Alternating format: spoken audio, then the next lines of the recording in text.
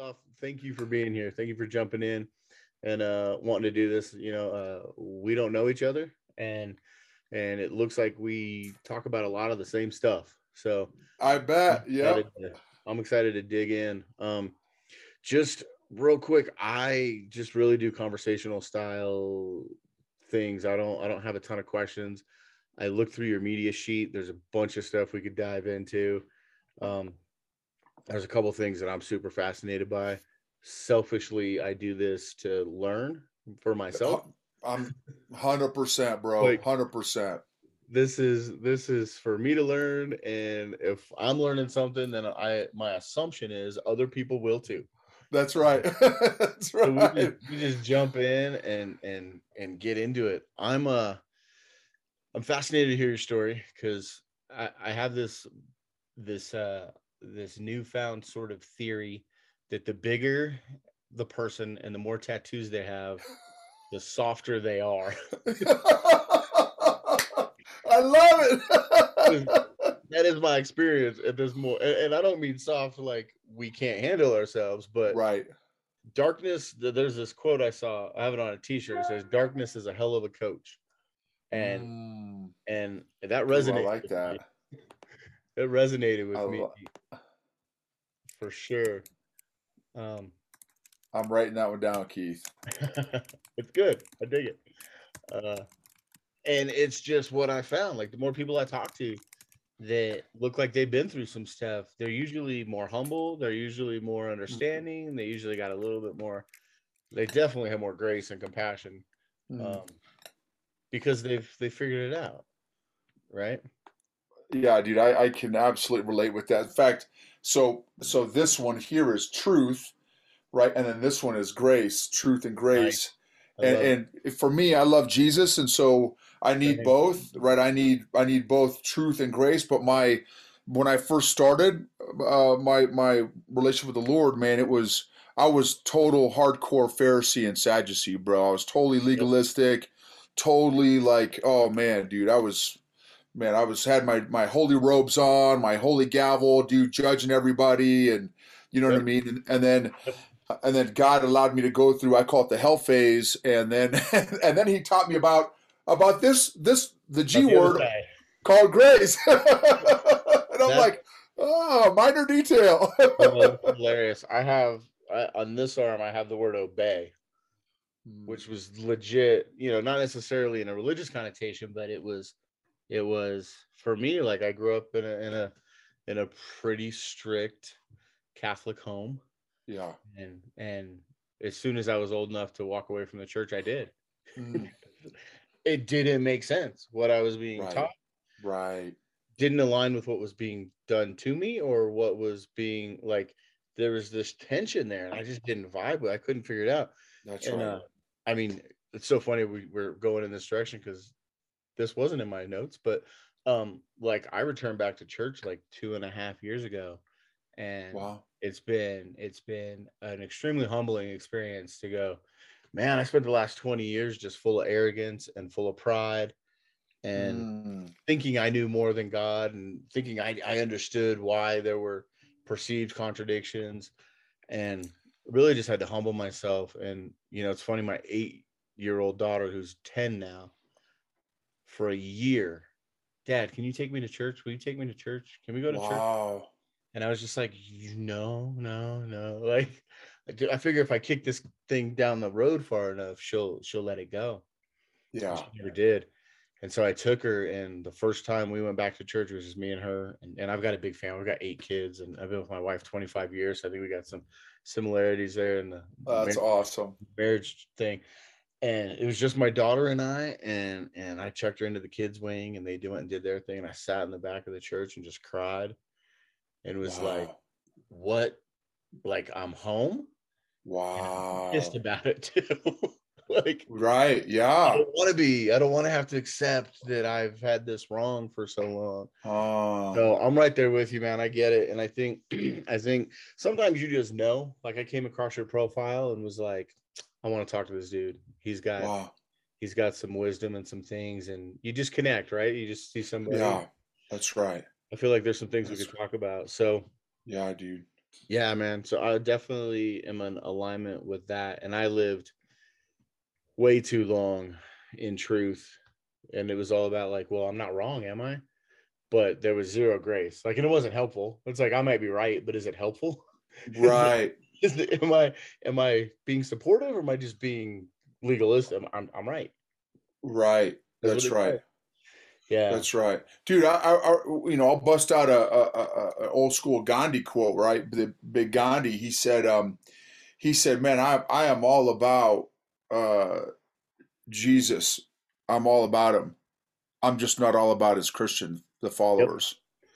So much. Right? It's Yeah. we jack up. How many people have I met, dude, that like you, right, fallen away from the church, from their faith, da da da, but not because of who God is. It's because of all the jacked up people Yeah. that are representing Him that are ate Yeah. up like a soup sandwich. Um, and I don't mean that like there, but like here's another dude. Check this quote out. So I was talking to this big baller consultant. She's this big baller, multi-millionaire consultant lady, and for like 30, 40 years, and she's like, Noble, man, like she's like, dude, you talk more about God, like you talk more about God and business in the same conversation than Yeah. anybody that I've ever heard before.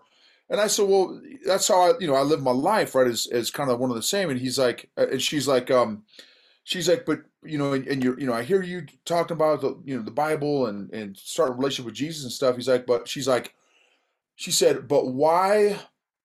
She's like, my life is more dialed in than every Christian that I know, except for you. Like Yeah. every Christian that I know is miserable, and and I, Interesting. and she's like, and I'm happy.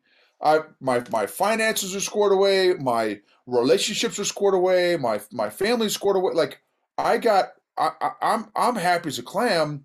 Some of the most miserable people I know are Christians, and I'm like, man, like again, what a testimony. Like what Yeah. 1 John 2:6, whoever claims to live in him must walk as Jesus did. Like when people see me living, can they make a correlation? Like, man, maybe there's something different about this dude. You know what I'm saying? No, I totally get it. And I think, it's so fascinating to me because it kind of leans into the topic we'll eventually get to, the emotional intelligence piece. Because I was talking to my daughter. I got a bunch of kids, and my oldest is 20, turns 24 on Saturday tomorrow, and she's getting ready to leave home, and she's going to travel, and she's going to do a bunch of stuff. And one of the things that she was concerned about is like where she travels to.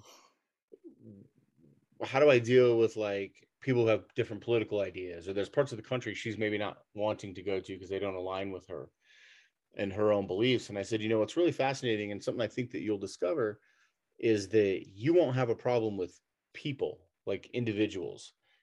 People are amazing. People suck. Right? Like Right, right. like all the different political ideologies and faith walks and cultures that I've dealt with on an individual basis, 2, 3, 4 small group people, I've never had a problem with a person. Right. And then you get into these camps, you get into these polarities and all this binary, it's red or blue or vax or no vax or mask or no mask or, you know, Tattoos or no tattoos. tattoos. It's like, I watched The Office. Well, I don't like like, it's like all of a sudden, like everybody's gotten so into like, I must be right. And if you're not with me, you're against me. And I'm like, for me, I really feel like it is a tremendous lack of the emotional intelligence to go, I'm secure in who I am, and I hope you're secure in who you are. Let's go grab a cup of coffee, even though I think that one idea of yours is fucking crazy. 100%. Like, 100%, bro. and so how do we get people like I love what you and I love what you do because I feel like it's similar to what I do. I mean, you're doing it full-time job. This is more of a outlet for me, but like moving people in that direction of like the middle ground, like I'm a Jesus follower, but I spend a lot of time in Eastern philosophy, and like Sure. the concept of like the middle way is very attractive to me, Mm. because and I think that's what Jesus taught was, I won't condemn you, and sin no more. Like, Right. I'm not going to Right. condemn you, but like knock it off, right? Right. Right. Versus what I think so many other people are like is like, I absolutely condemn you, and cancel culture, which is something I'd love to hear your thoughts on. So I know I just threw a lot at you, but like, Yes. So I think what's fascinating is that we did it in 2 years, right? In 2 years, we went now. Not to, like we're tribal, right? People are tribal, so 100%. if as long as you look like me, like in fact, I did a video a while back, a year or two ago. Um, when the big black movement was going on, real hot and heavy with George Floyd and that kind of thing. Because I've got a truckload of black friends. Yep. When I was in North Carolina, like I was the minority, right? Most of my homies were black and stuff. Yeah. So I got tons of black friends. So but the thing is that racism is blacks versus whites versus blacks, dude. Racism has been going on since there's been two or more people, right? Cain versus Abel, right? I mean, you, you 100%. know, right? This is, dude. Talk to my Dominican friends on how they dig Haitians and how much Haitians dig Dominicans, or call a Dominican a Puerto Rican, Yeah. Oh, right? I spent Right? time in the DR, and they were explaining to me like, you can't go past this part of the island, and I was like, why not? And they're like, well, you'll get shot. And I'm like, y'all are on the same island, and it's the size of my backyard. Like, what are you fighting over? Like, Right, but it's differences, right? It's differences. So there's yeah, no doubt that people and human beings are tribal. There's no doubt about that. That being said, I mean, since I've been alive, it is the first time since I've been alive where, since you don't look like me or walk like me or talk like me or dress like me or think like me, you are my enemy, and yeah, therefore, you need to disappear or whatever. It's the first time in my life, and to your one of your other points that you made, there's no doubt that the emotional health and emotional intelligence of the nation sucks, right? How many people have been trained on how to acknowledge, identify, process, and manage their own emotions and the emotions of other people? None of us have been trained on this stuff, but yet, lottie dottie, everybody has got feelings and emotions. yeah, And what's crazy is, so then you throw in a little, and again, I'm a business guy, so I get it, but the dynamic of the media, right? The media and social media. I'm sure you watched that documentary on Netflix on the social media, the social dilemma. yeah, And, yeah, and one of the quotes from one of the big giant social media executives is, false information, lies, sells, it gets 7 times more engagement than the truth does. yeah, So why on earth, if I'm a business guy and the only thing I want to do is make more money and buy more houses and buy more cars and buy more planes, why yeah, on earth would I try and sell the truth? yeah. Heck no, man. It, it's crazy to me. I just read a article by Matt Taibbi on Substack, talking about fact checkers aren't checking facts, they're comparing narrative. And if it doesn't align with Mm, and they've admitted it, they've said, well, yes, the information here is factually true, but the people who are sharing it are controversial, and therefore we're afraid that the people reading it or the people that are being exposed to it aren't receiving it the way in which it was designed. And I'm like, so what you basically just said is people are stupid, and they're not able to critically think, which I think critical thinking is at risk. But I mean, they openly say we're not fact checking facts. The facts are accurate. It just doesn't align with the narrative that we're trying to push, wow. which is what you just said. Like, we're the lie sells, and the number of people I've talked to in the last year or two, and you're right. Like, I don't think it's happened in 2 years. I think this was all sort of like bubbling over, and the circumstances of the last 2 years have given us, or given a lot of people, permission Mm, to draw some lines in the sand that maybe they wouldn't have otherwise done. But I, like, the idea that or the number of people I've talked to in the last 2 years who have said, yeah, I saw that article, but I didn't read it. I just read the headline. And I'm like, the amount of context and the amount of nuance that is missing in those 14 words in the headline, Right. it is often like less than accurate. Is that's all you know. And you believe that to be the truth. You don't believe it to be possible. You believe it to be absolute. And Right. like that's sort of always been my thing is like once you start to formulate a belief, and I this was Eckhart Tolle that I read this from. He said, once you start to formulate a belief and you believe that X is true, then that means that every other option is untrue or not possible. Right. Like think of the arrogance in that. Think of the arrogance in that you know something is absolutely factual, even when you know like people on January 6th did bad things. But that doesn't mean that everyone who was engaged in some level of civil discourse committed a crime or tried to like there's nuance there, like there's gray, and we don't. Well, so the dynamic, so what changes the dynamic of the fact that we're already, we pop out of the womb kind of semi-tribal, and that's maybe even not be accurate because like you see a black baby, a brown baby, and a white baby all playing together like it's nothing but a chicken wing on a string at Burger Yeah, King, right? they're just hanging out. That's exactly right. So, but so anyway, so there is some research and stuff based on the hey, we're tribal. Okay, so got it. But here's what changes the game. What changes the game is when you throw fuel on the fire. And from a human being perspective, what is fuel? What's gasoline? And that's emotion. So, and what's one of the most powerful emotions out there is fear, Yeah, right? Big bald guys are going to give me some sort of disease of whatever, Omicron, baldish, whatever, right? Whatever yeah, the thing is. And now all of a sudden, like, oh my gosh, I see a bald guy, like I'm going to get cooties from him and I'm going to die. We're all going to die. And it's like, you throw in fear. And here's the thing, I talk about this all the time, is that when you get, and this is physiologically, this is facts, right?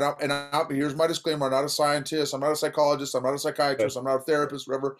But here, based on 4 years of me researching this stuff, what happens is when we get emotional to the point that we get, so the extreme version of getting hit with our emotions is called emotionally hijacked. That's kind of the term. When you okay. get emotionally hijacked, you physiologically get dumber.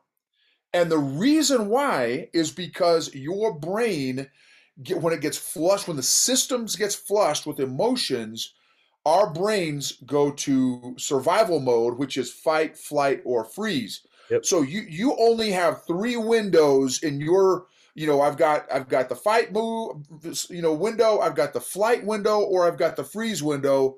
That's it. Those are the Yeah. only options, right? When you get emotionally hijacked, and again, so check this out.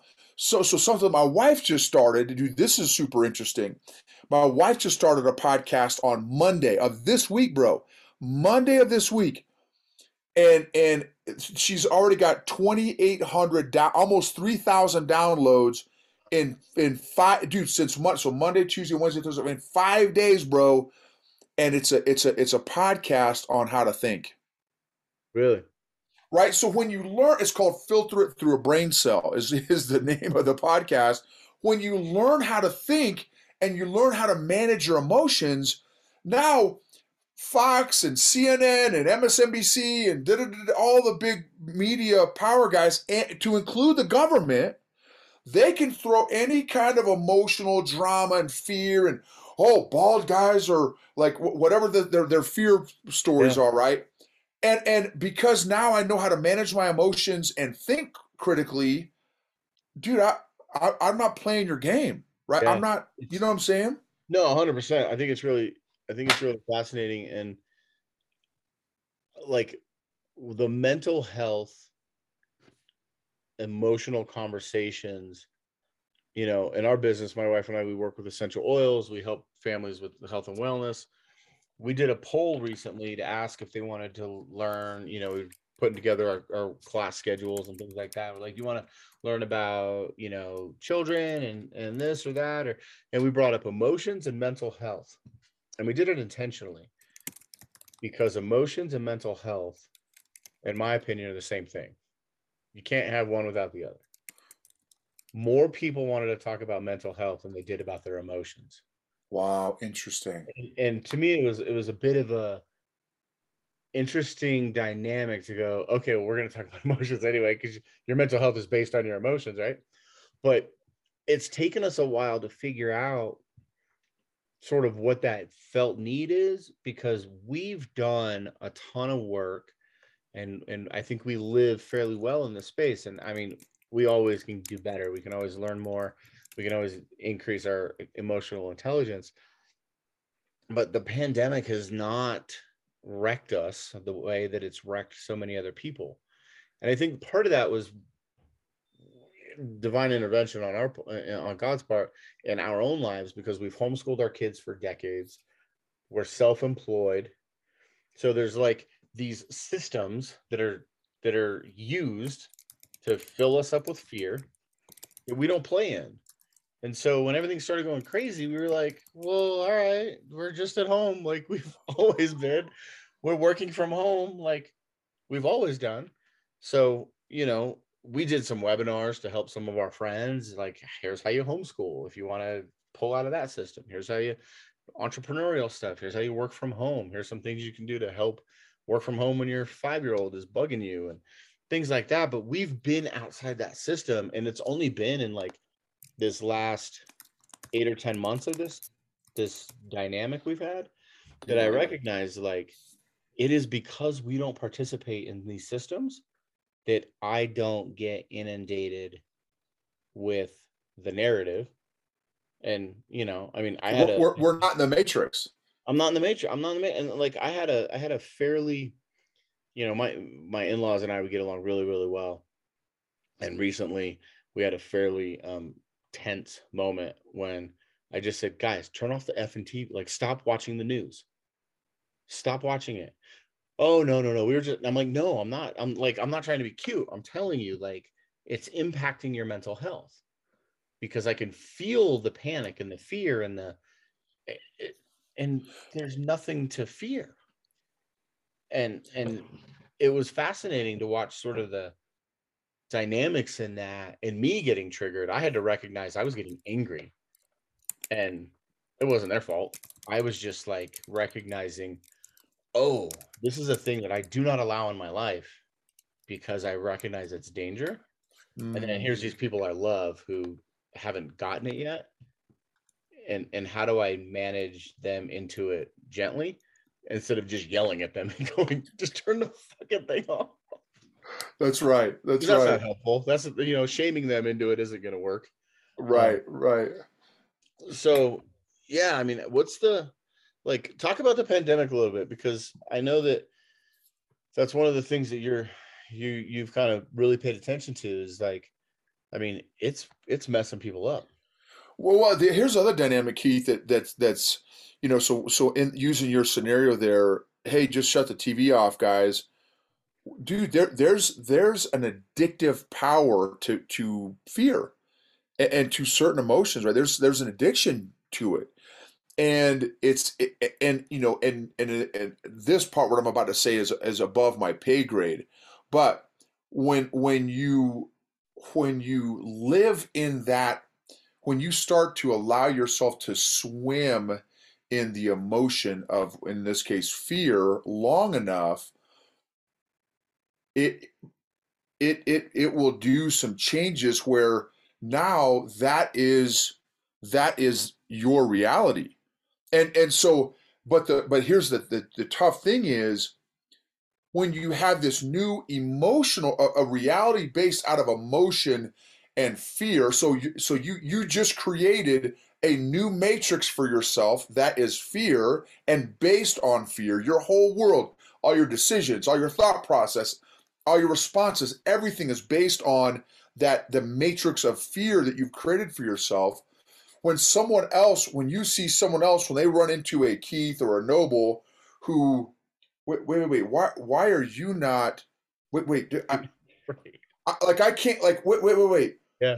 Did you realize that you're actually going to die, and not only are you gonna die, you're gonna kill everyone else around you because you don't have a mask on right now, or you don't have the 13 vaccine boosters. That's whatever the latest update Yeah. is, right? Like you, like I just and here's the thing: we just encountered one of these people on the bus when we went snowboarding last week, and I mean, dude, it is like she, so we got on this bus, and I don't ever wear a mask. I've never worn a mask unless I'm on a plane because I have to. But outside of that, like, and dude, this lady, like, she started off unhinged, right? Like at a 10, there was no like, hey, excuse me. It was like she literally freaked out on the bus. This packed out bus, dude. We are packed out. And oddly enough, and they had also just that same day announced that the mask mandate is no longer effective or in effect, which means evidently that the virus has disappeared all of a sudden or whatever, right? Yeah. Whatever the things are. The logic has been, Right, dude. months and months. Right. No, but what's funny, my point is, like, when like, this is what I'm trying to say.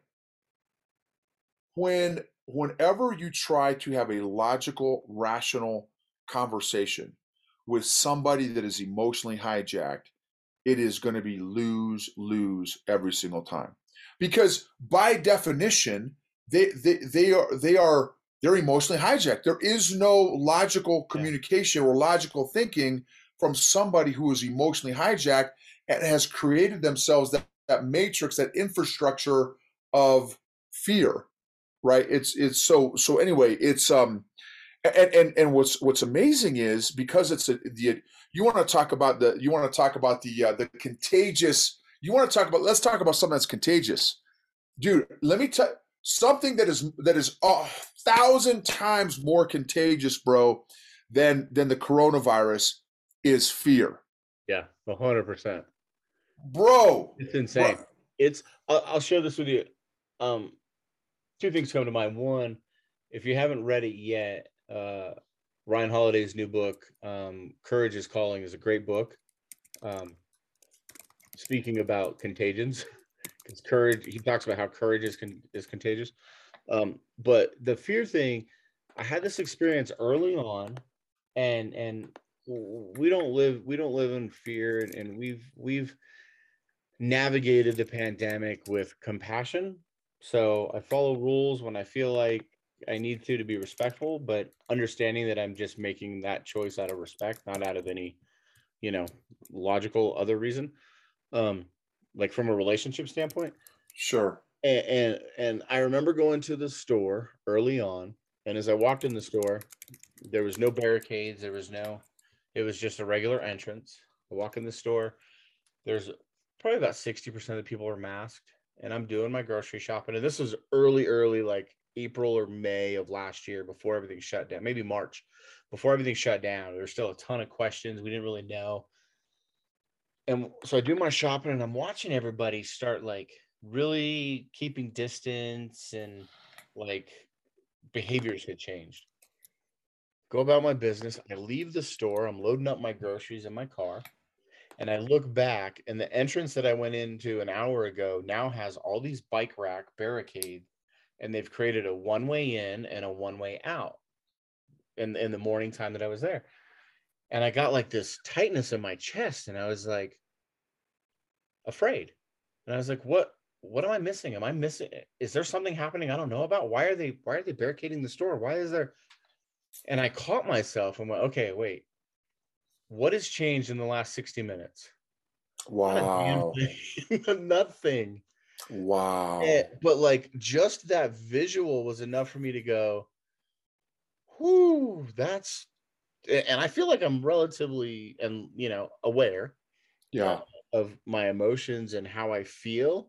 But it was like I was like anxious. I had this total anxiety hit of like the world's ending, and then it was like, whoa, back up.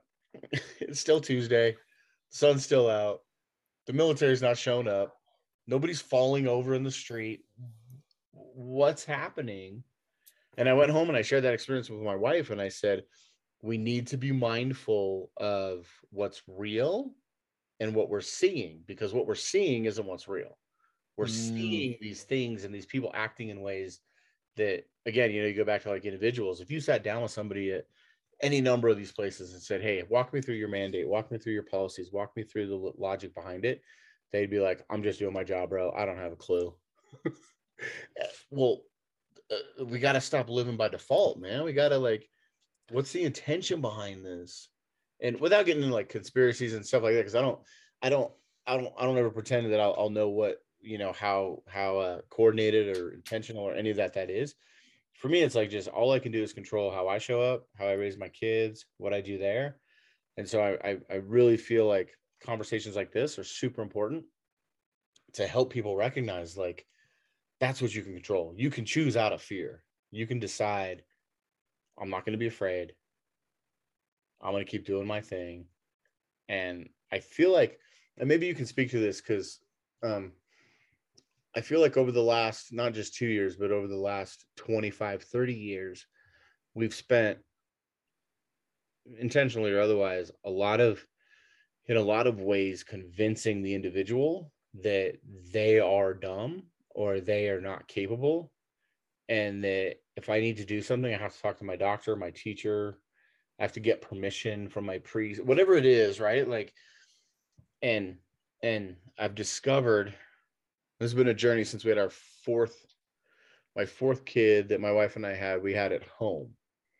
And that was like, there's no effing way I'm having my kid at home. That was the most foreign idea to me. And then as I started doing research and started understanding the business of being born, I was like, yo, my grandparents were born at home.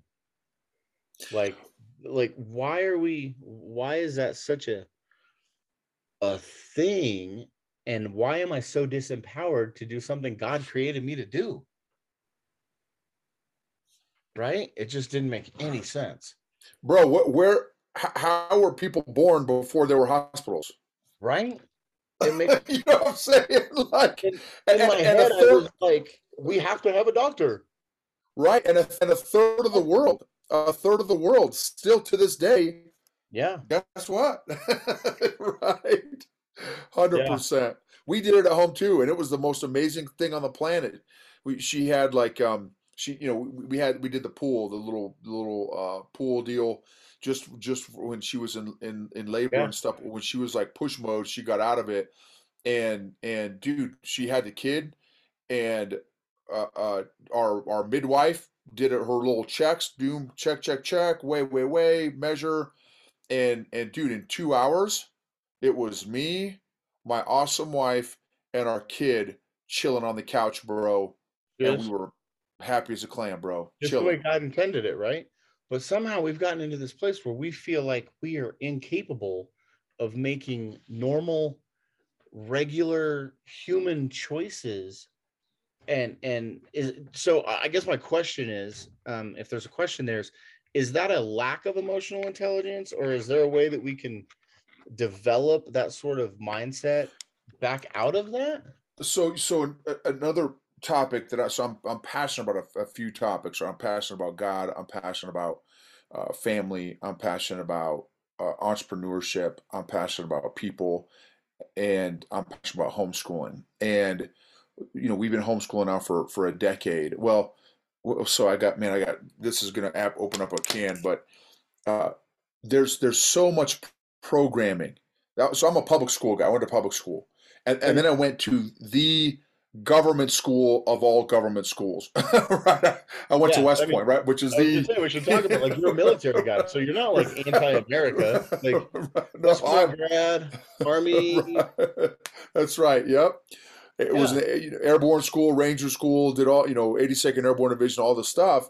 But the thing is, right, what does public school teach us? And again, I'm a public school guy. What does it teach us? It prepares, and anybody who wants to research public school, go research the history of our public school system. It's not, this Yeah. is not conspiracy and, oh, Noble's doing some fringe. Look it up. The history of our freaking American education system Yeah.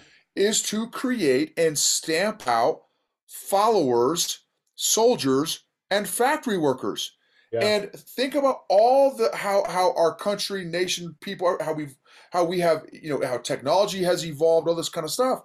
What's the only thing that hasn't evolved in 50, 100 years is our education system. Yeah. It's the exact same. And when why though? Because The they're methods are different. They've added computers, they've added certain things, but like the why behind the what has not changed. we're still stamping out followers Yeah. and soldiers and factory workers, so to speak, right? So Yeah. because think about this, when our country was founded, 90 some percent of the people were entrepreneurs, and the ones who Yeah. weren't entrepreneurs were apprentices to learn how to become an entrepreneur. Yeah. Well, today I mean, it's it used to be complete your name, right? It used to be like you were Smith because you were a blacksmith. Like you would take on your parents'. locksmith, right? Yeah, Yeah, whatever. it was like those things. Um, I don't know if you've ever read Dumbing Us Down by John Oh, Cianciano. bro, come on, man. Like Oh my spirit yeah. animal. Like when because you're pretty that's what you're preaching, right? Like 100%. when you get the letter from Andrew Carnegie that says we have too many producers in society and we need to create consumers, and then you look at where we're at 100 years later, like you can't, it's impossible to say this isn't what is happening. And that was the book, that was when we got into homeschooling. My wife has always been very intuitive and very with her gut. Like she's like, I don't want to take a COVID test because I don't trust it. And I'm like, well, what is that based on? She's like, my gut. And I'm like, it doesn't hold a ton of water in, like some conversations, but your guts led us pretty well. When she came to me and said, I want to pull the kids out of school and homeschool them, I was like, you're out of your ever loving mind. Like, I was a public school kid. I have a college degree. Like, that's the path. How did they get jobs? How did they do this? How did they do that? And again, it's always been that thing for me where I've always been a researcher and said, okay, well, I had never once thought about how did we all end up going to this building in this space that kind of looks like a prison. And so I started reading and I started looking and I was like, and then you find out that like there were riots in the streets when they said you must send your kid off to school. And you're like, how do we get here? And so, it took me that book and another book that he wrote called Weapons of Mass Instruction. And I was done. I was like, this is a system. And I'm not one of those that's like we need to abolish public education, because there are lots of families that are Sure. too in it and they couldn't do it at this moment. But my wife and I have made some choices that they're sacrifices. Kids, we watch all of our friends on August 1st, kids off to school. I got the data myself, and my wife and I are like, well, you take those three, I'll take those three. We don't have time to ourselves. We don't get that unless we're super intentional about it. But at the same time, like, it breaks my heart to watch all those people celebrating their kids being not a part of their life for a large chunk of time, because it's like, man, I only got them for really 15, 16 years, because by the time they're 16 or 17, there's not a whole lot more I could pour into them.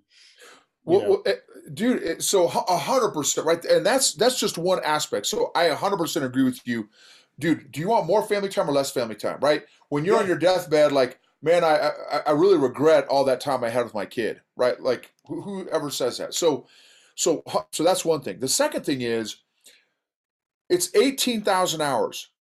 If you go to public school, from kindergarten to 12th grade, and maybe my 18,000. No, I think I'm pretty sure that's to high school. I was thinking if it was extended into college, but I think the 18,000 hours is just through K through 12. 18,000 hours. Yeah. Don't tell me that that they are not picking up some mindset and thought process and training 100%. with 18,000 hours. And here's another thing that's crazy. So you got, I'm sure you're familiar with the 10,000 hour rule, Oh yeah, right? yeah, Right, all that stuff, right? So, yeah, the book Talent is Overrated. There's a lot of great books. So I had 18,000 hours in public school. You had 18,000 hours in public school. What did we come out mastering? yeah. Trauma. Nothing. Trauma.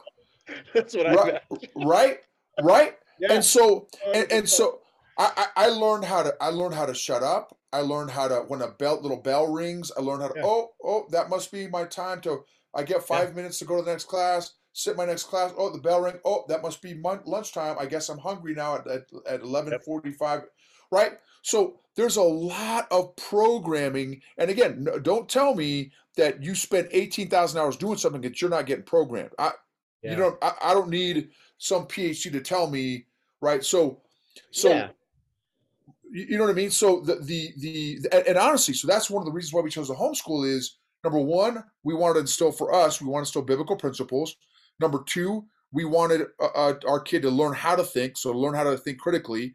And number three, we wanted to teach her how to be an entrepreneur because that's we've been entrepreneurs for 25 years, and we want to teach our yeah. kid. And they don't teach entrepreneurship in public school. I mean, in Oh, college they're starting to do that, but like some well, eighth grader, seventh grader is not learning how to do that. By the time she was 11, she'd already had 4 businesses, yeah, right? So that and so the outcome, the product that we were wanting to create, so to speak, in terms of when our kid was graduating, was a biblically founded, biblically principle based, critical thinker who, if she wanted to have her own business, she would already know how to do that. yeah, And thank God we've homeschooled yeah. because we're on track. She's got 4 more years and she'll be done, but she's on track for that. Awesome. Yeah, and I mean, I love that because that's the choices. That's the choice that we made early on. The biblically founded part was not a part of that. Um, it was the different journey. But I'm curious because I read somewhere I was trying to find in my notes, but you had read you one of the things you talk about is like what what did your childhood teach you, right? And it's one of the topics you often talk about.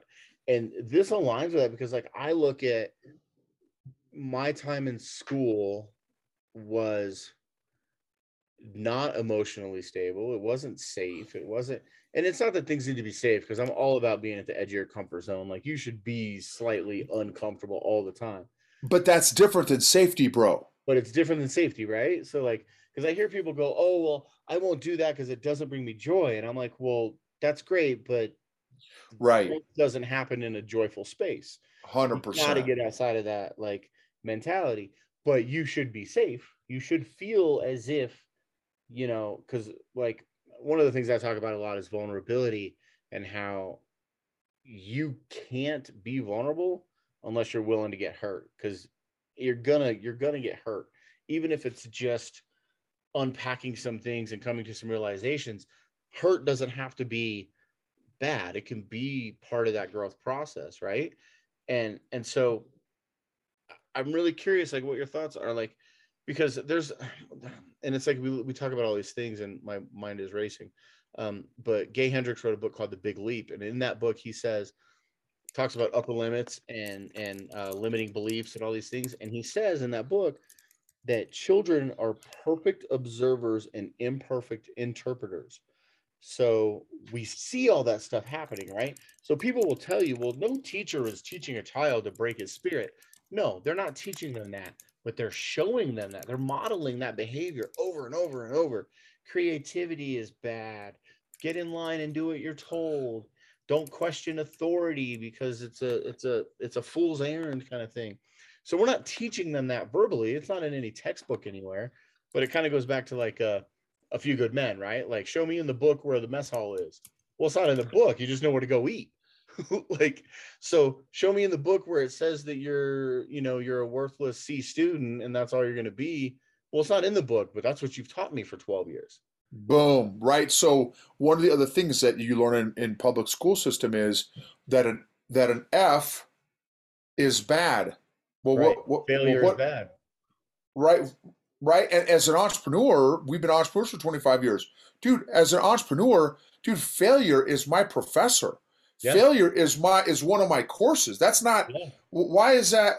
That's not bad for me. That's how I freaking stay alive and feed my family is by, oh, failing. Oh, that didn't work. Okay, I yeah. must need to do it this way. Oh, no, no, not that. Well, that partly worked. Okay, so let me keep it right.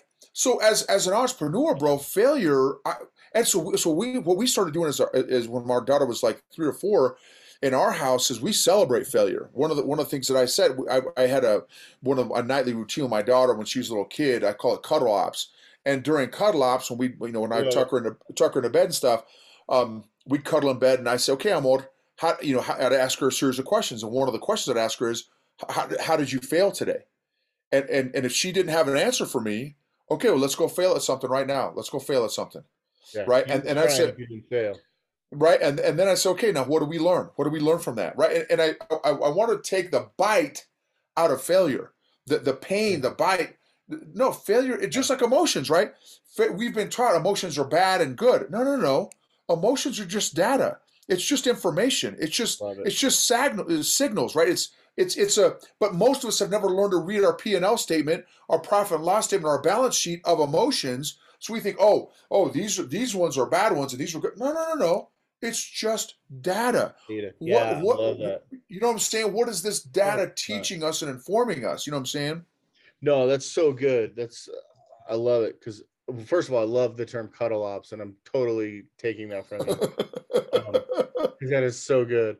And I mean, I almost lost my marriage over fail. I mean, a couple of reasons, but one of them was failure because we got into an entrepreneurial situation where I was really struggling to find my identity.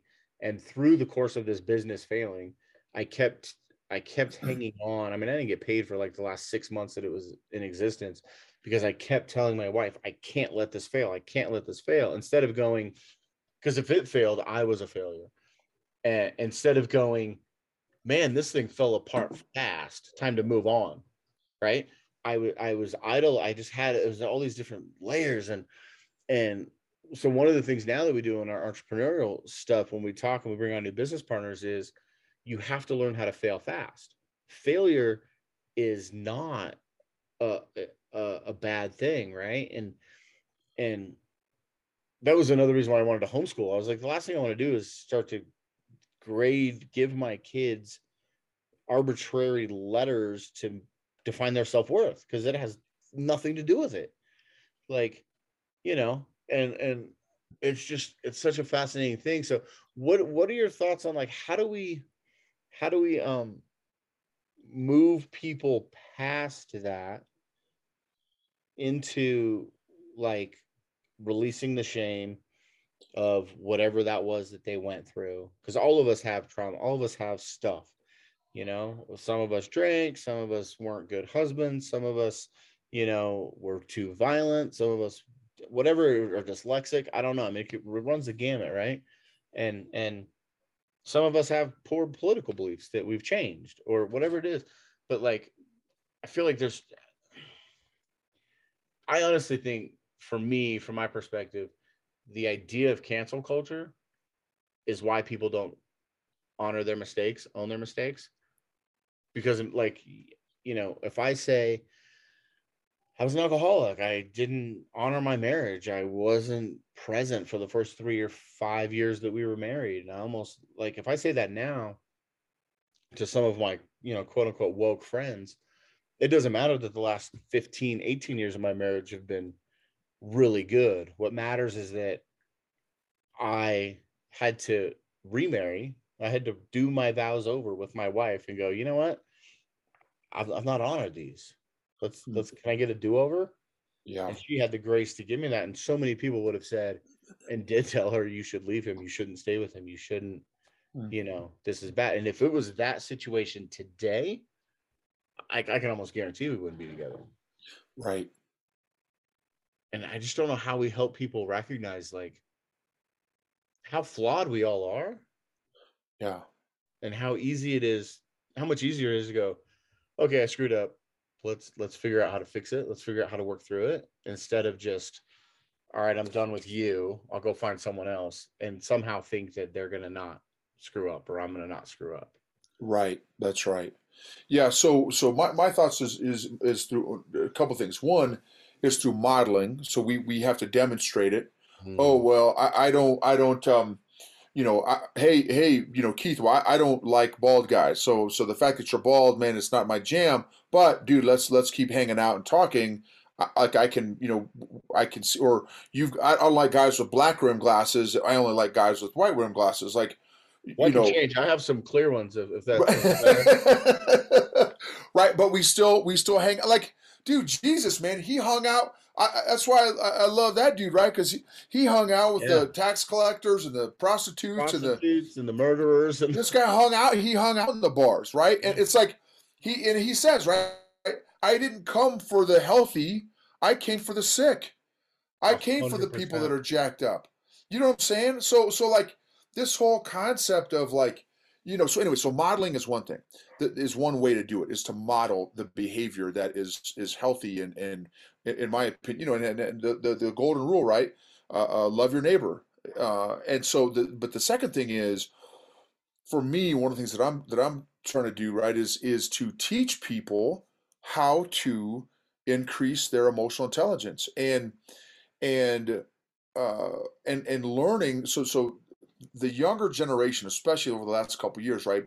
Emotional health and mental health and stuff has never been talked about more in the history because of, since COVID and all that kind of stuff, the last couple of years. So a lot of people have become self-aware of, oh, like, oh, I'm feeling some kind of way, whatever, which is great. But here's the psychologist, 40-year psychologist said it is actually unhealthy to only have self-awareness and not have any self-management skills, not have any self-regulation skills. It's actually more harmful. So if you don't have either one, which was me, I didn't. 4 years ago, I was completely emotion clueless. I had no self-awareness. I had no self-management tools. So for me, I started my growth journey learning both at the same time, learning my self-awareness. Okay, well, how am I feeling? All this kind of stuff. But also, okay, well, how do I regulate? How do I manage my emotions? Not just, oh yeah, I'm aware that I'm sucking like a Kirby vacuum, and I'm just going to suck like a Kirby vacuum. Like, but now how do I handle these uncomfortable, unpleasant, intense emotions? Well, it's like jits, right?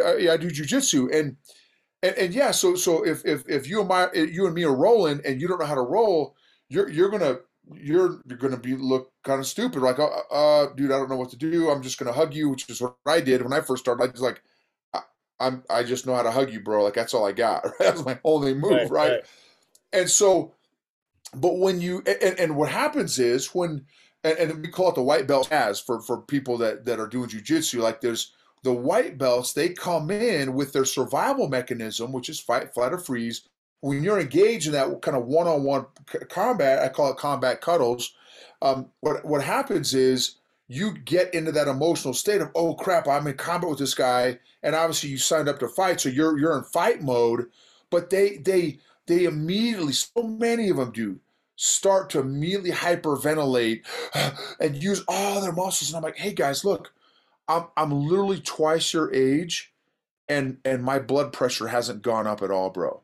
Right. Right? I'm cool as a cucumber. I'm cool as pond water right now, bro, because my breathing is calm. Right, and when you do that, right, I'm in control. I said, I can think of 100 moves I can do right now. You're only thinking of one move you can do right now, and that's hugging me or whatever you're trying to do to me right now. And Survival. and right, but that's a life principle. When you learn emotional jujitsu moves, when this emotion comes at you, anger, when the anger move comes at you, or the sadness move, or the depression move comes at you, I know how to handle when I'm trying to get, if Keith's trying to rear naked choke me, I know how to defend that, so I'm not going to spaz out. Yeah. Okay, God. Oh, he's going for rear naked. Oh, he's going for an armbar. Okay, here's how I defend that. Oh, he's going for a Kimura. Oh, here's how I know how to defend that. when you know those moves, there's no stress, right? Yeah. You can go through that role life calm, cool, because you know how to deal with those moves. Yeah. If you don't have that emotional jujitsu, dude, you're going to stress out over the smallest stuff, to mask or not to mask, to vax or not to vax. I know that move, so I'm not going to stress out. Yeah. What do you say to people, or let me rephrase that. I guess because what I guess I'm hearing you say is, one, it's okay to have the feeling. It's okay to have the emotion, right? Dude, But 100%. because it's like I know how to defend against this, but what you didn't say was eliminate, right? I know how to defend against it. I know how to allow it in. Let me roll with you for a minute, and then I'm going to push you up out the way, and I'm going to move on, right? And so there's this concept out there, I think, culturally, that like we that which does not bring me joy, I'm not going to give any energy to. And it's like, well, that's cute. That makes it great for a great meme, but let's apply that in real life. Because I've got a 3-year-old who at midnight last night started throwing up. That does not bring me joy. And Right. every 60 to 90 minutes until 7 o'clock this morning, she threw up. Oh. Does not bring me joy. But you bet your ass that I leaned into that and cuddled on her and loved on her and just said, hey, let's figure this out. And that's how we bond, right? And so like this idea that like I can't do anything if it doesn't bring me joy would lend someone to believe then that if I feel sadness, depression, anger, frustration, intimidation, now all of a sudden I'm failing at my stated goal of living this peaceful life. And so then it's like it's almost like we have to normalize the information. And you said this earlier, like it's just data. Like, and if you can look at it that way, you can go, okay, this is sadness. What caused sadness? And I probably can't eliminate that because like I can't eliminate my daughter who brought me anger from waking me up in the middle of the night. So how do I manage that? How do I look at that and go, okay, well, yes, I'm angry. And So, a couple things. So, the quick answer is anger is always a secondary emotion. It's always a secondary emotion. It's never the emotion. There's okay, always something that you felt that led to the anger. So that's really important. And just knowing that, okay, I'm angry right now. Okay, well, there's something led to that. So what was that? So that's number one. But I've got a little system that I talk about and teach, and whoever will listen to me, I call it Go Aped, APED. The reason I call it Go Aped is because I use the analogy when I was we all. So a couple of things about our childhoods to kind of go back to that one is everyone leaves their childhood with emotional baggage. Everybody, lottie dottie, everybody. Even if you had leave it to beaver childhood, you still yeah, have emotional baggage. 100%. The second thing about childhoods is all of us, 100% of human beings, learn and get our emotional foundation from our childhoods, period. Good, bad, traumatic, not traumatic, doesn't matter. All of us, our emotional foundation comes from our childhoods. Okay, so that's that. For me, in my house, my mom's a 4'10" little Hispanic lady. My dad was a big giant white guy. So I popped out looking like my dad, but my mom raised me speaking Spanish and stuff, so I can habla and everything. And in our house, my mom, we call her the Tasmanian Angel because she's the only grandma I know that actually wears out the grandkids. Like she does 2 days of Love Zumba. She's hard as woodpecker lips, man. She's no joke. And so the way we handle conflict growing up as a kid was we'd yell and scream at each other, and whoever yelled the loudest won. And then we all get upset and pissed off at each other. We'd all stomp off in our respective corners of the house, come back an hour later, and literally act like nothing happened. Like, oh hey, what's for dinner? Oh hey, who's playing on the in football this weekend? Like, completely no acknowledgement of feelings and emotions, zero conflict resolution, zero apologies, it. nothing. Right? Everybody go away, pack it all up in a bag, stuff it down, and come back Boom. to the table. So I could write books on how to stuff, avoid, stew, and brood. I've got PhDs in that stuff, bro. Right? I know how to stuff and Yep. avoid all day long. So boom. So that's how I became an adult, having no concept of emotions and feelings. Yeah. I learned as a kid how to stuff all that down. Okay, so now now when you're a kid, when you're 2 and 3 and 4, and see, here's the other thing too. This We experience emotions before we have the language to express them. Yes. You're 1, you're 2, you're experiencing emotions, Yeah. right? But you don't have the words to know. Oh, I feel frustrated right. Well, you don't know, Yeah. right? No, So, but you're when you're three a and you just kid, throw stuff. that's exactly right. So as a Yeah. kid, stuffing and avoiding, it was a cute, furry, fuzzy little monkey that I would lock in the basement, right? So every time I'd get an emotion or emotional injury, I'd feed the little monkey and lock him back in the basement. Well, when you do that for 4 decades of stuffing and avoiding, emotional injury on top of emotional injury on top of emotional injury, pretty soon that cute, furry, fuzzy little monkey turns into an 800-pound gorilla that I can no longer control in the Yeah. basement. And I yelled at my wife 3 times in 3 weeks 5 years ago, and she said 3 things. Don't ever do that again. You've never done that before, which means you got more issues than Time Magazine, Yep. right? And so boom, went to counseling, and the counselor introduced me to 2 revolutionary new concepts called feelings and emotions.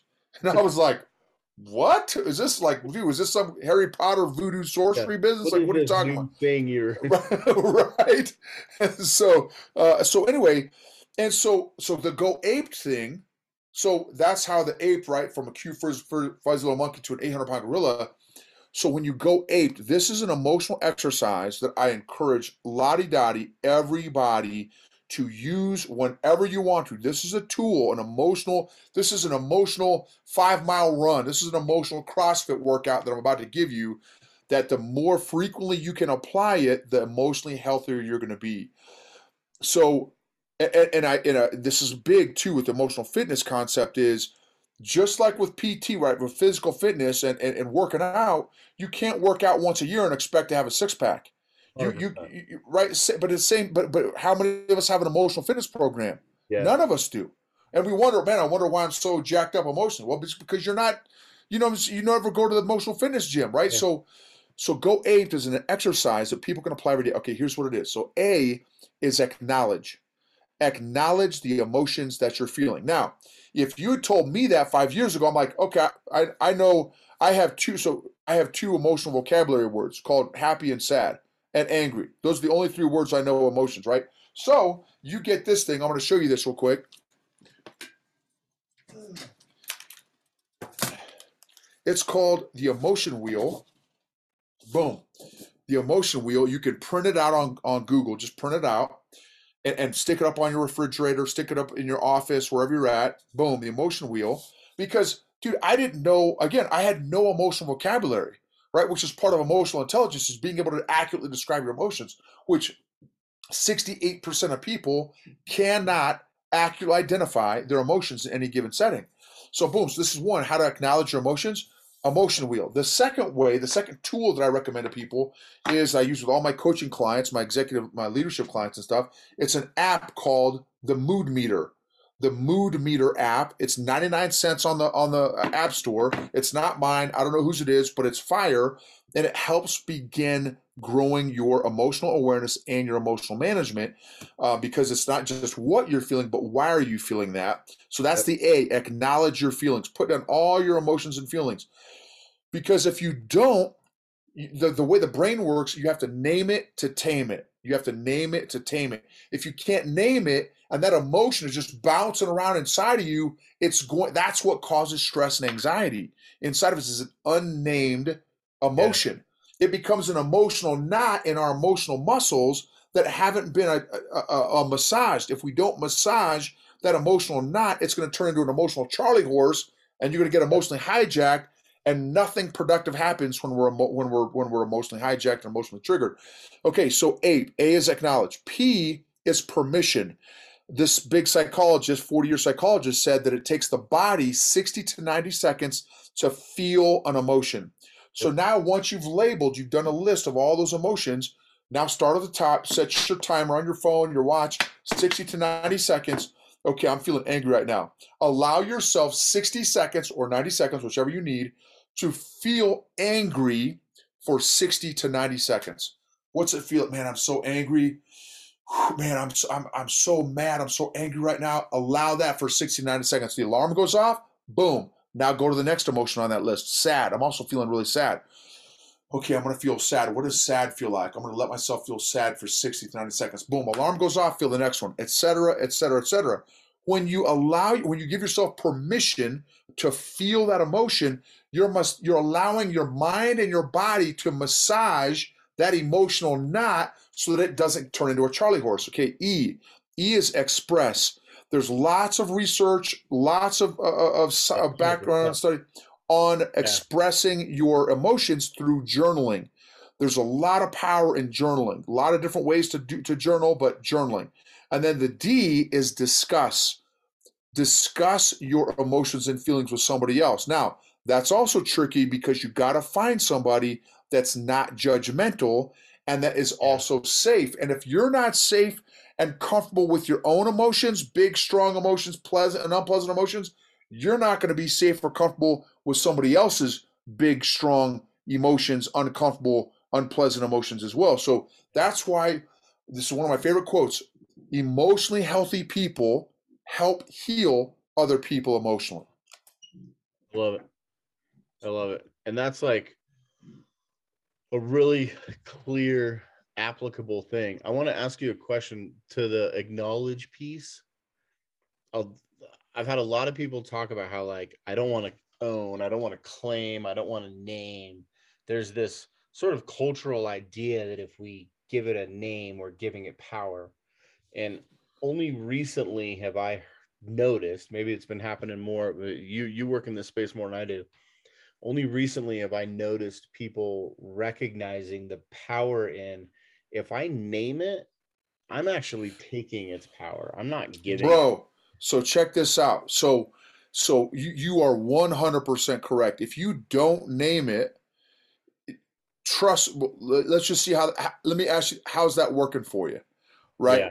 How's it work? Like, I'm going to tell you where that's going to go. In fact, here's a couple more quotes. Pain and bitterness that's not transformed will be transferred somewhere else in your life. Yeah. Pain and bitterness that's not transformed will be transferred somewhere else in your life. The next thing, so to answer your question, here's something to realize about emotions. You are not your emotions. Mm. I am not angry. I am not sad. I am not depressed. I am not suicidal. I may feel sad. I may feel angry. I may feel depressed, but our feelings and emotions change all the time. They change minute by minute. So it is you need to name your emotions, but that does not mean that you are your emotions. Very different. They are not your identity. Your Yeah. emotions are not your identity. Yeah. I love that. So then the other thing that came to my mind when you talked about aped is discuss. And that's the trickiest one for, I think, a lot of people. I love to talk. My wife doesn't listen to my podcast because she's like, honey, I hear you talk all day. I don't need to drive in the car and listen to you talk to other people more. I have no problem discussing how I feel. I'm an open book. If you ask me a question, I'm going to probably tell you more than you really wanted to know. But there's a lot of people who have a hard time doing that. And then the flip side of that is, I believe you'll agree with me in this, but discussing it with the person who's probably the perpetrator of the thing isn't always the best idea. To go to your spouse or your partner or your kid and go, you drive me crazy, you did this, you did that, you did, right? Like, so just in using this tool, like, it's almost like an accountability partner, but not, right? Like, it's a person who can be a sounding board and you can not necessarily dump on, but discuss, right? Because so many times we just dump on people and, okay, thanks for listening, I'm out. And there's no Right. conversation. Sure. Right. No, absolutely. So to your first part of that, absolutely, there are going to be more people. So the introverts extroverts model, right? So you've got Yeah. introverts are going to be less apt or less comfortable in opening up maybe than an extrovert will. And again, that's a generalization. I know there's exceptions to Yeah. everything. Yeah. Of course. But so here's what I would tell somebody that is very, very private, and I respect and understand that privacy, that there's some people that like, hey dude, I'm a vault and I'm not letting anybody in. Okay, got it. So that's, and there's probably a reason that is that extreme, right? That's an Yeah. aspect of EQ or emotional unhealthiness that could be going on there. But here's what I would tell them is at least do APE, right? At least do the APE part and still express yourself, but just do it through writing. Yeah. But it does take it to a whole nother level of healing if you are able to find somebody that you do trust, that is safe with your, some of your bigger or more intense emotions, and just allows you to express and hold that same space with you, and not judge or try to fix you, but just because dude, check this out. This is money. There's so much catharsis, bro, and healing in just validating and affirming somebody else's emotions, So true. because there's so much therapy, dude, in just this right here.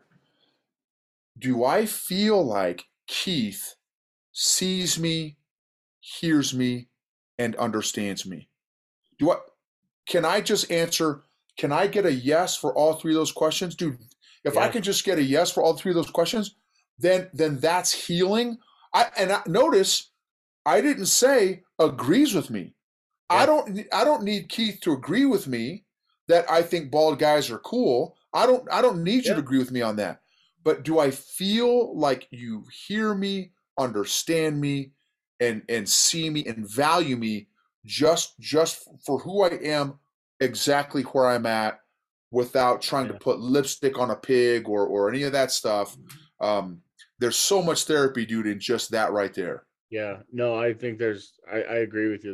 There's a ton of value in that. And I know when I first started really learning about how to express myself and how to feel things, I mean, I spent so much of my time up until the time I got sober blaming everyone else for my problems, and parents, coworkers, bosses, wife, kids, and having all these explosions and anger and frustration, and it wasn't until I was able to really sort of start to express how I felt and really started digging in that I realized, oh, I'm in control of who I am and what I am. But like the unpacking of all of that and navigating that with my spouse and even with my kids. I mean, I've gone to my kids multiple times, even like with we started this conversation kind of about, church and Jesus and all that. I had to go to my oldest kids who were old enough to know and remember and say, I'm sorry, I've led you astray through my own pride, my own arrogance, and and modeled for them that vulnerability of like, I'm human. I don't get it. And the number of things that I've learned from my kids, I have 6 daughters, and the amount of value they put on what I say makes zero sense to me because I'm just some big idiot trying to figure it all out myself. But man, I've learned that like I have to be careful with what I say around my girls because they put a tremendous amount of value in what dad says. And despite my best efforts to convince them I don't know anything, they don't listen very well. And so the other thing that you said that I want to drive home for people who are listening is that I think that modeling piece that you talked about, I think that's tremendously undervalued in what that means, because just in my own upbringing and raising my own kids and experiencing things through my church and through different jobs that I've held and coworkers and teams I've been on, it doesn't matter what people say. It matters what they do. And watching them, we're always watching, right? And there's that meme floating around Instagram right now that's like, you might get 10 likes on a picture, but your story gets 300 views, and it's because nobody likes you, but everybody's watching you. It's like, there's some truth to that. Like what we do is modeling for others what's acceptable, what's not acceptable, where we stand. Um, so I love it, man. Such good stuff. Such good stuff. I wanna ask you. You posted on Instagram, the right question at the right time can change someone's life. And so I want to ask you if you remember what that question was for you. Dude, I collect questions. I'm a question junkie, dude. I But love. this is why we get along so well. That's right. 100%. So there have been, dude, there have been so many, and I thank God for this, so many rightly timed questions that have unlocked that next little step for me, next little step for me. And I will tell you, so so just yesterday I was interviewed by a lady. She's a psychologist here in Colorado near Boulder, and she asked me a few different questions that I have never been asked before. And again, for me, it's so fascinating. So, like, number one, I love the question itself, right? Just the power of a question, the art of a rightly timed, rightly delivered question. But the next thing that I also jump onto is how did you how did you come up with that? Mm. Right? Where did that come from? So I need to chew on the question you asked because it's fire and I don't have an answer right now. I need to chew on that. But like how on earth did you come up with that? Like where did that come from? I have question envy. You know what I mean? Yeah, Like yeah. I want to develop that level of insight and depth and richness where I can really come up with some powerful, deep, introspective questions that can really challenge people and really Yeah. get the blood moving and stuff. So anyway, and so what has been a recent question? Uh Oh, okay. So this is the first one. And then she asked like three or four of them, which just one of them was fire. But one of them she said was, "What was it like being you as a child?" And I was like, I had never thought about what it was like being me as a child. And obviously in the context was, because I had told her, I've been a people pleaser addict for my for all my entire life except for 4 years ago. I've been emotionally needy. I've been emotionally codependent. I've been toxic positivity. I've had self condemnation, self hatred, insecurity, imposter syndrome, some Yeah. depression, some suicidal stuff. I've those and that's just my starter kit of emotional dysfunction. Right? Yeah, yeah. I've got, and wait, there's more. And so in that context, she's like, well, dude, based on all of that, what was it like being you as a child with that cocktail Cocktail. of Yeah. emotional dysfunction? So 100%. anyway, it just hit me sideways. I was like, wow, man, I got to think about that. So anyway, that was Yeah. and again, there was a few more. Um, another one from the country perspective. She's like, what? Let's see, what was it? It was something like, what principle do you value the most in our country? You know what I mean? Yeah, Like yeah. as, and I, and again, I had to chew on it for a hot second. Now I had an answer. For me, it's freedom, right? Yeah. Was liberty and freedom for me was the principle that came up for me. But I just thought that was kind of an interesting question, you know? Yeah. Yeah. I that caught my eye because I I'm a genuinely curious person. It's the reason I do this. So, um, and it made me think. I love thought provoking things, and I spend a lot of my social media energy, if it's not sharing what's happening with my family or my kids, asking questions because we're all reflections of our own biases and stuff. But like for me, it's those are the things that force you to look deeper. And I feel like the more I can, if I can help impact someone else's life in a way that causes them to look deeper and to discover things and about themselves. Like when I wrote my book, I titled it "Choose Different" instead of "Choose Better." I had a few people like, "Oh, it should be choose better," and I was like, I don't know what's better or worse. We don't know what the outcome is. We only control the action. We don't control the result. Mm, So for me, it was like, I don't want to encourage people to choose better. I want them to choose different. Like if your life sucks, that's your fault because you made those choices.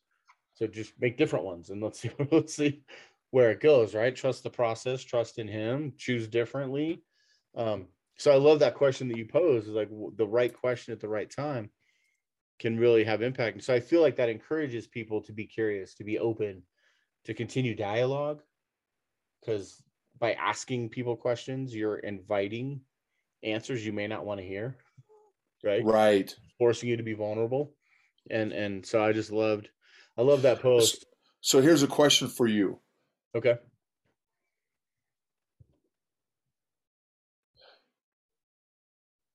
How can you, so I'm gonna ask it two different ways. How can you master curiosity? Okay. That's one question. The second question is, how can you develop your curiosity to become world class at it? Hmm. Both very good questions. I think master, so they both require some thought, but I'll give you the top of mind sort of answer. So how do I master curiosity? How can you? How can you master it? Hmm. So for me, the thing that comes to me is really remaining open, right? So there's an emotional component to that of if I have questions that come to my mind, being courageous enough to ask them out loud, right? Um, I think working towards that,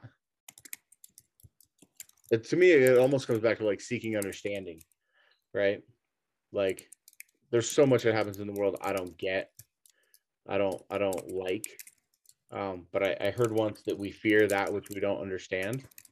And so that sort of triggered me into like, well, what happens if I seek understanding? What happens if I seek to not agree? Like you said, like I don't have to agree with you, but help me understand why you think that that political ideology is better than the others, or that's the one that you think is the best.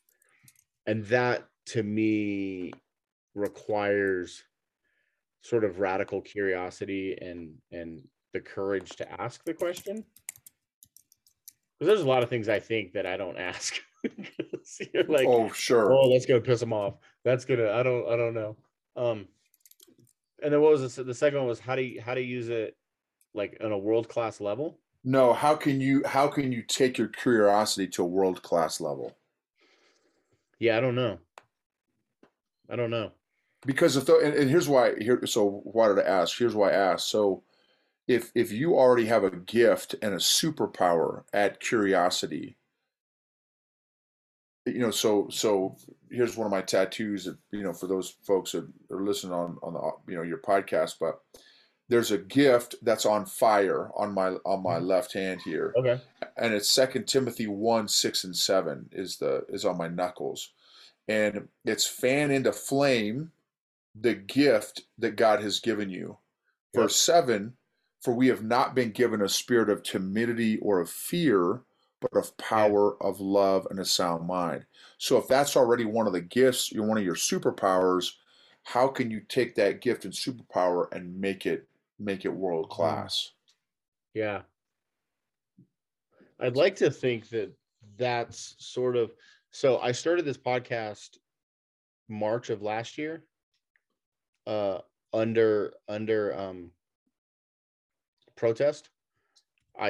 There's 7 million podcasts in the world. I mean, you've got one, your wife's got one, like everybody and their brother's got a podcast.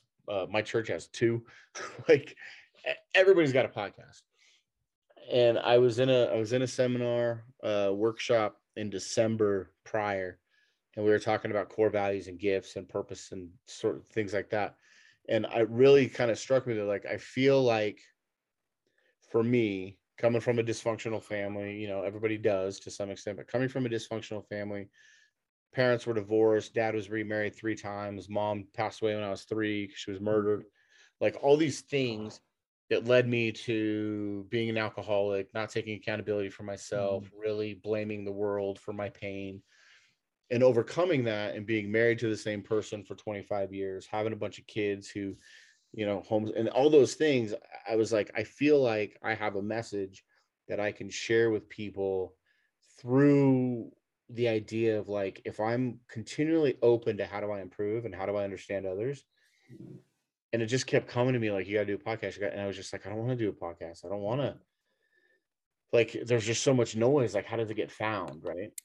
And at the same time, it was, I have to do this. So I did, and I launched it. And I'm like this, depending on when this episode airs, it'll probably be episode 170 or 175. You know, and so I'm 2 years in doing this thing. No, a year and a half. And I get letters and I get people that are like, you changed this path for me. You did. So it's like, is that world class? I don't know. Not yet, but it's impactful. Right. Right. So I think that's kind of how I feel about that. Like, that's where I kind of feel like that's headed. Yeah. You know, and I'll be honest, when I first started doing my podcast, I was asking my wife, I was like, what'd you think? She's like, babe, I don't listen. Like, I was hurt. I was like, what do you mean you don't listen? Like, this is my project, this is my thing. And she was like, I hear you talk all day. I don't need to listen to you anymore. And like, my own insecurities were like, well, if my own wife doesn't listen, who else is going to listen? Right. But that doesn't mean anything, because we're in the same bed together every night. She hears all, she knows all this stuff. She hears, and she knows, like, when she heard I was talking to you, she was looking at your Instagram with me, and she was like, man, I want to hear what this guy has to say. Like, so she doesn't listen to me. She'll listen to other, she listens to other people. She's like, oh, this one looks good. Or like, friends of mine, you know, I'll interview friends of ours, and she's like, oh, what did Eddie have to say? And I'm like, you can listen to yourself. I need the numbers. don't bother me with that. So that's awesome. I will tell you, the question that came into my mind when I read this on your Instagram was, someone asked me years and years ago, probably 10, 15 years ago, if I was living my life by default or with intention. And 100% it was by default. It was just wake up, go to work, do the thing, have a few beers, come home, try not to get divorced. But it wasn't like with the intention of being a present father, having a thriving marriage, you know, impacting people's lives in a positive way. It was just trying to get through it. Yeah. And that question for me shifted everything. Everything. Wow. So I think it's a powerful thought that the right question at the right time can really change somebody, because from my experience, it's 100% true. Yeah. Yeah, absolutely. Absolutely. Yeah. Cool, man. I think this is a really great place to wrap up. You crushed it. I had the best time.